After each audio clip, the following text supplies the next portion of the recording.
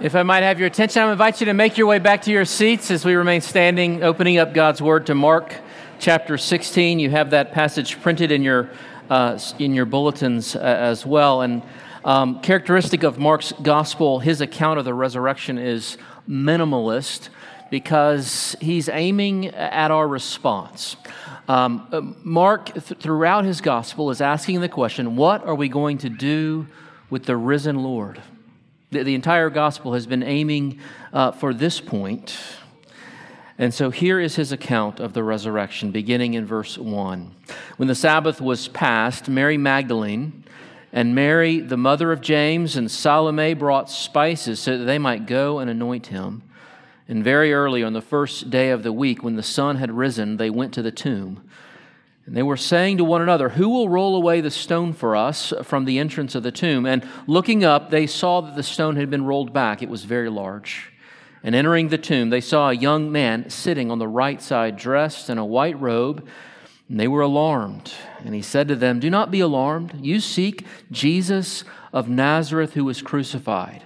He is risen. He is not here. See the place where they have laid him. But go, tell his disciples and Peter that he is going before you to Galilee. There you will see him just as he told you."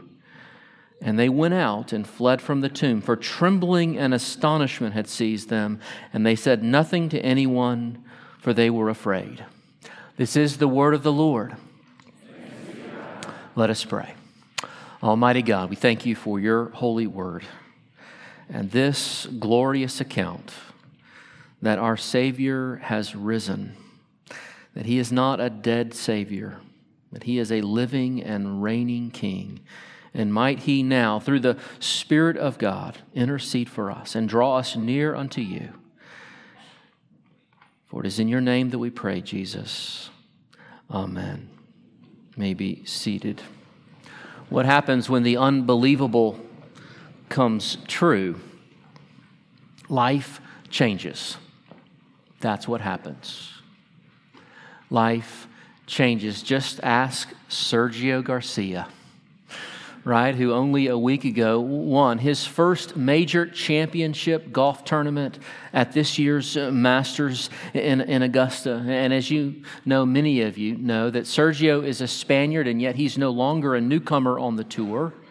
When he first began playing on the PGA Tour, he was touted as an up-and-comer, someone who was sure to win many tournaments and major championships. But after 73 tries, the wins were few, and the championships were non-existent. 5 years ago, after a third-round meltdown at Augusta, 12th place finish, Sergio concluded, I just don't have that thing that I need to have to win. I've come to the place after 13 years of playing golf that I really am only playing for second or third place. The reporters asked him, "Well, Sergio, what exactly are you missing?" He said, "Everything. I'm missing everything." I'm glad that Sergio was wrong, because 5 years later, and just this past week, he is now a major tournament champion, having won the Masters. This is what he said about the win: "It's been an amazing week. I'm going to enjoy it for the rest of my life." Sergio thought he couldn't win, but he was wrong. He did it. It's interesting that the unbelievable often happens in the world of sports. Some of you will remember back in 1990 when we thought no one could beat Mike Tyson in the ring, that Buster Douglas came and knocked him out in the 10th round. The first word that the announcer uttered when Mike Tyson was knocked out: unbelievable. Unbelievable. Going back even further, 1980, the Winter Olympics, the United States hockey team, no one thought that they or anyone could defeat the Soviet superpower hockey team until the Americans stepped on the ice. And they won the gold medal, and everyone said it was unbelievable. Just this past fall, Major League Baseball's World Series champions, the Chicago Cubs, after 108 years of feudal torment, the Cubs won the World Series. And what did everybody say? It was unbelievable. Unbelievable. In the world of sports, the unbelievable often happens. But what else do we learn from the world of sports? That it loves hyperbole. It loves hyperbole. Because all of those stories, and we could multiply them, are not technically unbelievable. The better term that we would use is unlikely, to be sure. The deck was stacked against all of these future champions. But they still played to win, and it was still possible. It felt unbelievable because it was a glorious long shot come true. And so it begs the real question, right? Is there anything that meets the criteria? Is there any event that is truly unbelievable and yet has come true? And of course, you know where I'm going with this. This is Easter's hope, isn't it? Easter's hope. The good news of Easter is that though Jesus, the Christ, died and was sealed up in the tomb, He came forth and resurrected and came out from the tomb. The resurrection of Jesus Christ is just this sort of news. And if we let the resurrection be our guide, then we can understand the lesson that when the unbelievable comes true, it changes our lives forever. But when the unbelievable comes true, it changes everything forever. You know, what's interesting about the gospel accounts is they make clear that not only did Jesus die, but they weren't expecting resurrection. The disciples were utterly unlike Sergio Garcia, who, though he may have thought his chances were slim to win the Masters, he still played the tournament. And yet, when we come to the gospel accounts, we encounter no one who was expecting, no one who was betting on a resurrection, least of all the disciples. In all of the gospel accounts, we have this refrain of Jesus' death. In fact, this is one of the key reasons why we come to the gospel accounts and find them credible is because no one would have told the story this way if they were planning on a resurrection. If one was going to perpetrate a hoax, then no one would have schemed the story in this way, because Jesus died and multiple witnesses confirmed it. The first people who confirmed that Jesus had died were the Romans. And in case you're wondering, the Romans knew how to kill somebody.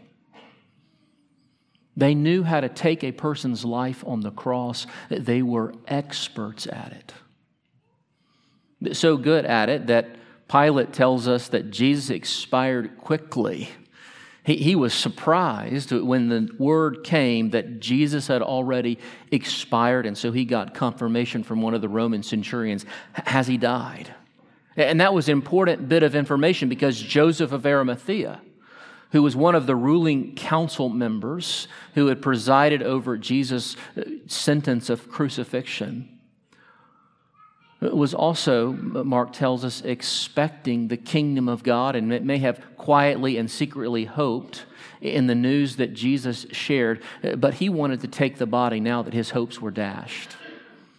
That there was nothing to be done to Jesus except tend to his body. And if this were a hoax, then why would he have gone to such trouble? Why would he have gone to all of that trouble if he were participating in a hoax?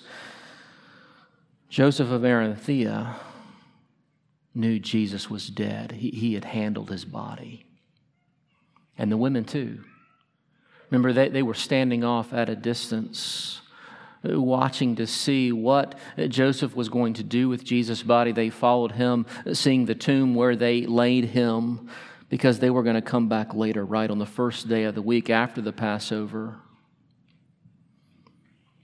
And they were going to anoint his body with spices and oils to stave off the stench of his decaying flesh, because within this tomb, other bodies would soon be laid. It was a custom, and it would have shown care to Jesus and the community. This is what you did when people died. Jesus was dead. Multiple witnesses confirmed it. And what is more, no one was expecting the resurrection, least of all the disciples. That's all the more interesting because Jesus had said, I will rise from the grave. After 3 days, he had predicted his death and his resurrection. He did it in chapter 8 and chapter 9 twice and in chapter 10. And yet the disciples were befuddled by Jesus' words, thinking he must have been speaking in riddles. They had no imagination for the resurrection. It was an unbelievable thought, not an unlikely thought that was, possible. And if it happened, it would have been great and awesome. No, it wasn't an unlikely thought. It was an unbelievable thought, and so no one thought it. And then thirdly, who are the first witnesses to the resurrection? We come back to the women. They were the ones leaving that first day on that Easter morn, early in the morning, walking to the tomb. All of the gospel accounts testify that the women were the first to the resurrected Christ. And yet that's interesting because women were held in a low social status. Their testimony, in fact, wasn't even held credible in a court of law. And so if someone was going to fabricate a hoax, if someone was going to perpetrate a myth, then surely you wouldn't have had women feature so prominently in the story, because everyone would have known you can't trust women to tell the truth. That women are featured so prominently in the story, particularly in that culture, means that it must have happened that way. You couldn't untell the truth. The women were the first witnesses to the resurrection, but they weren't expecting it. It was unbelievable. The resurrection was not something expected. It's not unlikely. It's unbelievable. Unlikely is betting $60 that Sergio Garcia will win the Masters and then winning $42,000. Did you know someone did that? And it happened. Bet $60, turned it into $42,000. A glorious outcome, an unlikely outcome, but not unbelievable. The resurrection was unbelievable. Nobody was betting on it. Nobody was counting on it. No one was planning for it. No one was imagining it and making up a story, because if anyone was going to be looking for a resurrection, it would have been the disciples. And what we have from the accounts, not just here in Mark, but Matthew and Luke and John, is they weren't. They weren't looking for resurrection. It was unbelievable news. And yet, here's the problem. The New Testament gives us credible accounts of the resurrection. Credible accounts that compel our belief. We have this unbelievable idea matched to a believable, credible account that then compels our faith. The New Testament asserts that the unbelievable thing happened. Jesus, the one who died, came back to life and now reigns forevermore. This unbelievable thing actually happened. And what exactly are we saying happened to Jesus? Well, first of all, he came back in bodily form. Jesus didn't appear as a ghostly or angelic figure. We know this because he ate with the disciples. He walked with the disciples. Thomas in John's gospel came and touched the very scars in Jesus' side and in his hands. And the disciples could have told the difference between an angelic figure, a spiritual apparition, and a bodily person because the resurrection accounts include angelic figures, and they distinguish them, right? That there were angelic messengers, those who were sent by God to announce this good news, and yet they, being immaterial and spiritual, are distinct from the bodily resurrected Lord Jesus. His body had been raised up, which is also different from saying that his body was resuscitated. Some have said that Jesus didn't really die on the cross. And so he was resuscitated from that near-death experience, but that's really a nonsensical idea, because had Jesus been resuscitated from an attempted crucifixion, which, by the way, no one survives an attempted crucifixion, because it's so intent on taking life. You don't survive an attempted crucifixion. But let's just, for the moment, suspend our rational faculties.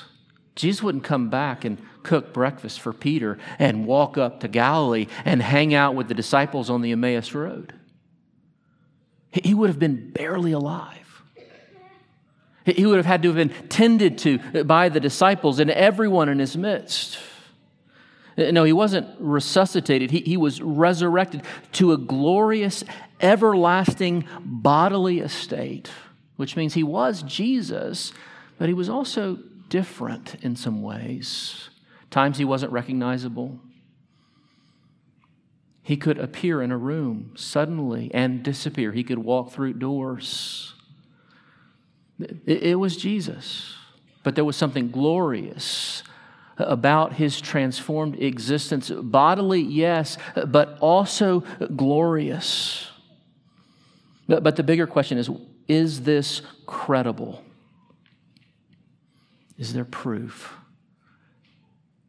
And that's where we begin to dig into the details of the story again, because not only do we have this unbelievable news, not expected, but we also are given credible accounts of it actually happening. It was confirmed by several eyewitnesses within only a few years of the resurrection. The Apostle Paul is naming names. This person was with the resurrected Jesus, as many as 500, in fact. He writes in a letter to the church at Corinth. And any of those people could have easily debunked the words of the apostles, the words of the Apostle Paul. And not only that, it would have been easy to debunk the myth of the resurrection. All the officials would have had to do is present the body. If someone claims a resurrection from the grave and you show the body, well, that pretty much kills the myth. But the officials didn't have a body. And they really had only one way to explain the resurrection, and that was that the disciples had stolen the body. Which then brings us to another interesting question, because if the disciples had stolen the body to perpetrate a hoax, then what explains their sudden zeal? What explains their bold courage? What explains their willingness to die for something that they knew to be false? Because clearly, prior to the resurrection, the disciples are a dispirited, disoriented, confused, hopeless band. And then within only days, their entire worldview shifts. And they are ready to die for this news. And not only this, they're ready to lead others to die for this truth. It would be one thing to say that they were willing to die for something they knew to be false, but they were also leading others to die for something that they knew to be false. And one thing that we must dispense with if they did that is that Christianity is in any sense moral, because that would have been a great act of immorality. And so really the only way for us to make sense of the resurrection accounts, the only thing that makes sense of all of the data, is that though no one was looking for the resurrection of Jesus Christ, it actually happened.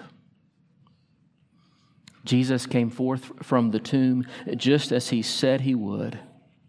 And it's for that reason that everything has changed forever. That's the profound implication of the resurrection, that everything now changes forever. Nothing can remain the same. And I think Mark's account of the resurrection is pushing us towards that idea. Even its brevity, I think, makes sense of that conclusion. What will we do with this? Now, some have suggested that Mark's brevity in the account of the resurrection is because we've lost the second part of his account. It was there, but it's been lost in antiquity. And because we've lost it, that explains why verses 9 through 20 in some of your study Bibles make this notation that those verses were added at some point later to kind of round out Mark's gospel, but they really aren't part of the account.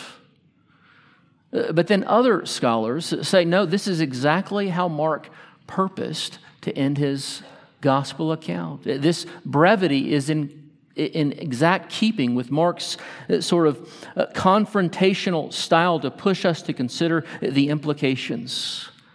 That we are invited to stand with the women who are hearing this news for the very first time. And what does verse 8 tell us? That they were astonished, that they were trembling, that they were left speechless. Because what happens when you hear unbelievable news? We are left with no words. When we truly encounter something that does not make sense and yet is true, it takes some time for us to fit it in because everything has changed now. We have to fit in this new data. We have to pause to see how it all works because this is a paradigm-shifting, momentous, life-altering moment. That's what was happening to the women. Jesus is risen. What does this mean? But Mark hasn't left us completely in the dark about the implications of the resurrection. So subtly, he's pushed us to consider at least three things that pop out of verse 7. Of course, the first one is the step of faith, right? The account of the resurrection is compelling us to believe. We've already spoken about that. But also we see in verse 7, Mark subtly inviting us to receive the embrace of God's grace. What does the angel say to the women? He says, go and tell the disciples and Peter. You know, my eldest daughter is home from college this weekend. It made me think about a story that happened when she was 8 years old. She was at H-E-B getting the H-E-B Buddy Bucks, and I bet some of you children love to take those Buddy Bucks and try to win those prizes. And she was playing that game, and she got the 50-point sticker. That was the jackpot. And if you get the jackpot at H-E-B, I mean, you get toys, but you also get noticed because that's not an everyday experience at H-E-B. And so one of the cashiers came over and spoke with Anna Catherine about this great news that she had just won this 50-point sticker. And she said, you know, you got that because you are good. If you keep on being good, she said, then good things will come to you. Sounds like a good message, doesn't it? It reflects the message of this world, doesn't it? See, that's what we intuitively think about our lives, that life comes to good people. Good things happen to good people, and bad things happen to bad people. So you better be good. You better be good. But of course, that message that is intuitive to our conscience is not really a message of hope. It's actually a hopeless message because none of us are good enough to stave off the brokenness of our lives. In the end, the inexorable influence of death, the temptations of this world, our own sin have their way with us, and we discover in that dark moment that we don't have what it takes, that we do miss the mark, that we have failed, that we are not good. In fact, Paul will write, there is no one who is good. And that's why the message of Easter is so hopeful for us. because it confirms that on the cross, Jesus paid the penalty of our sins. He took our place. He died in our stead, and having paid that penalty and risen from the grave means that He has paid it in full, and so we have no longer a debt with our God. And so with the resurrection, as Jesus came forth from the tomb, so can we go forth in the confidence that our sins are forgiven. And when the angel says to the women, "Go and tell the disciples and Peter," what is the angel saying? That yes, Peter's denials were terrible, but they weren't catastrophic. That because Jesus suffered the catastrophe of the cross and the very wrath of God, that even Peter's sins are forgiven. Jesus has borne the catastrophe of our sin and so offers us hope with the embrace of His grace.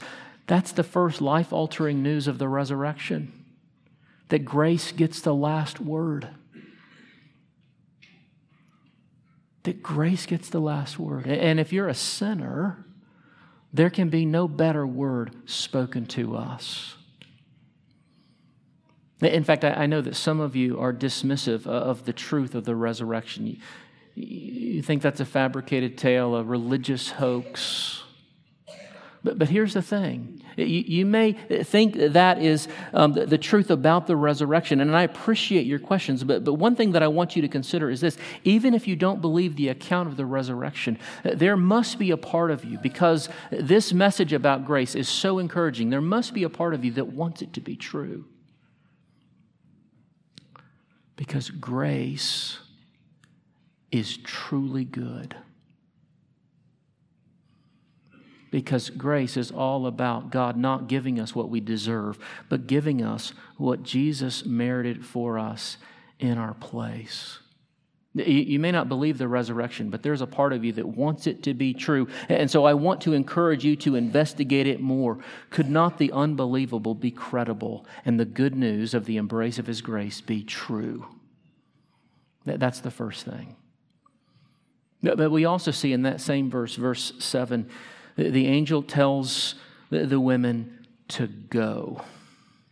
Go to Galilee. All of the gospel accounts speak of Jesus having a post-resurrection Galilean ministry, a retreat with the disciples. And that word go would define and occupy the disciples for the remainder of their lives, wouldn't it?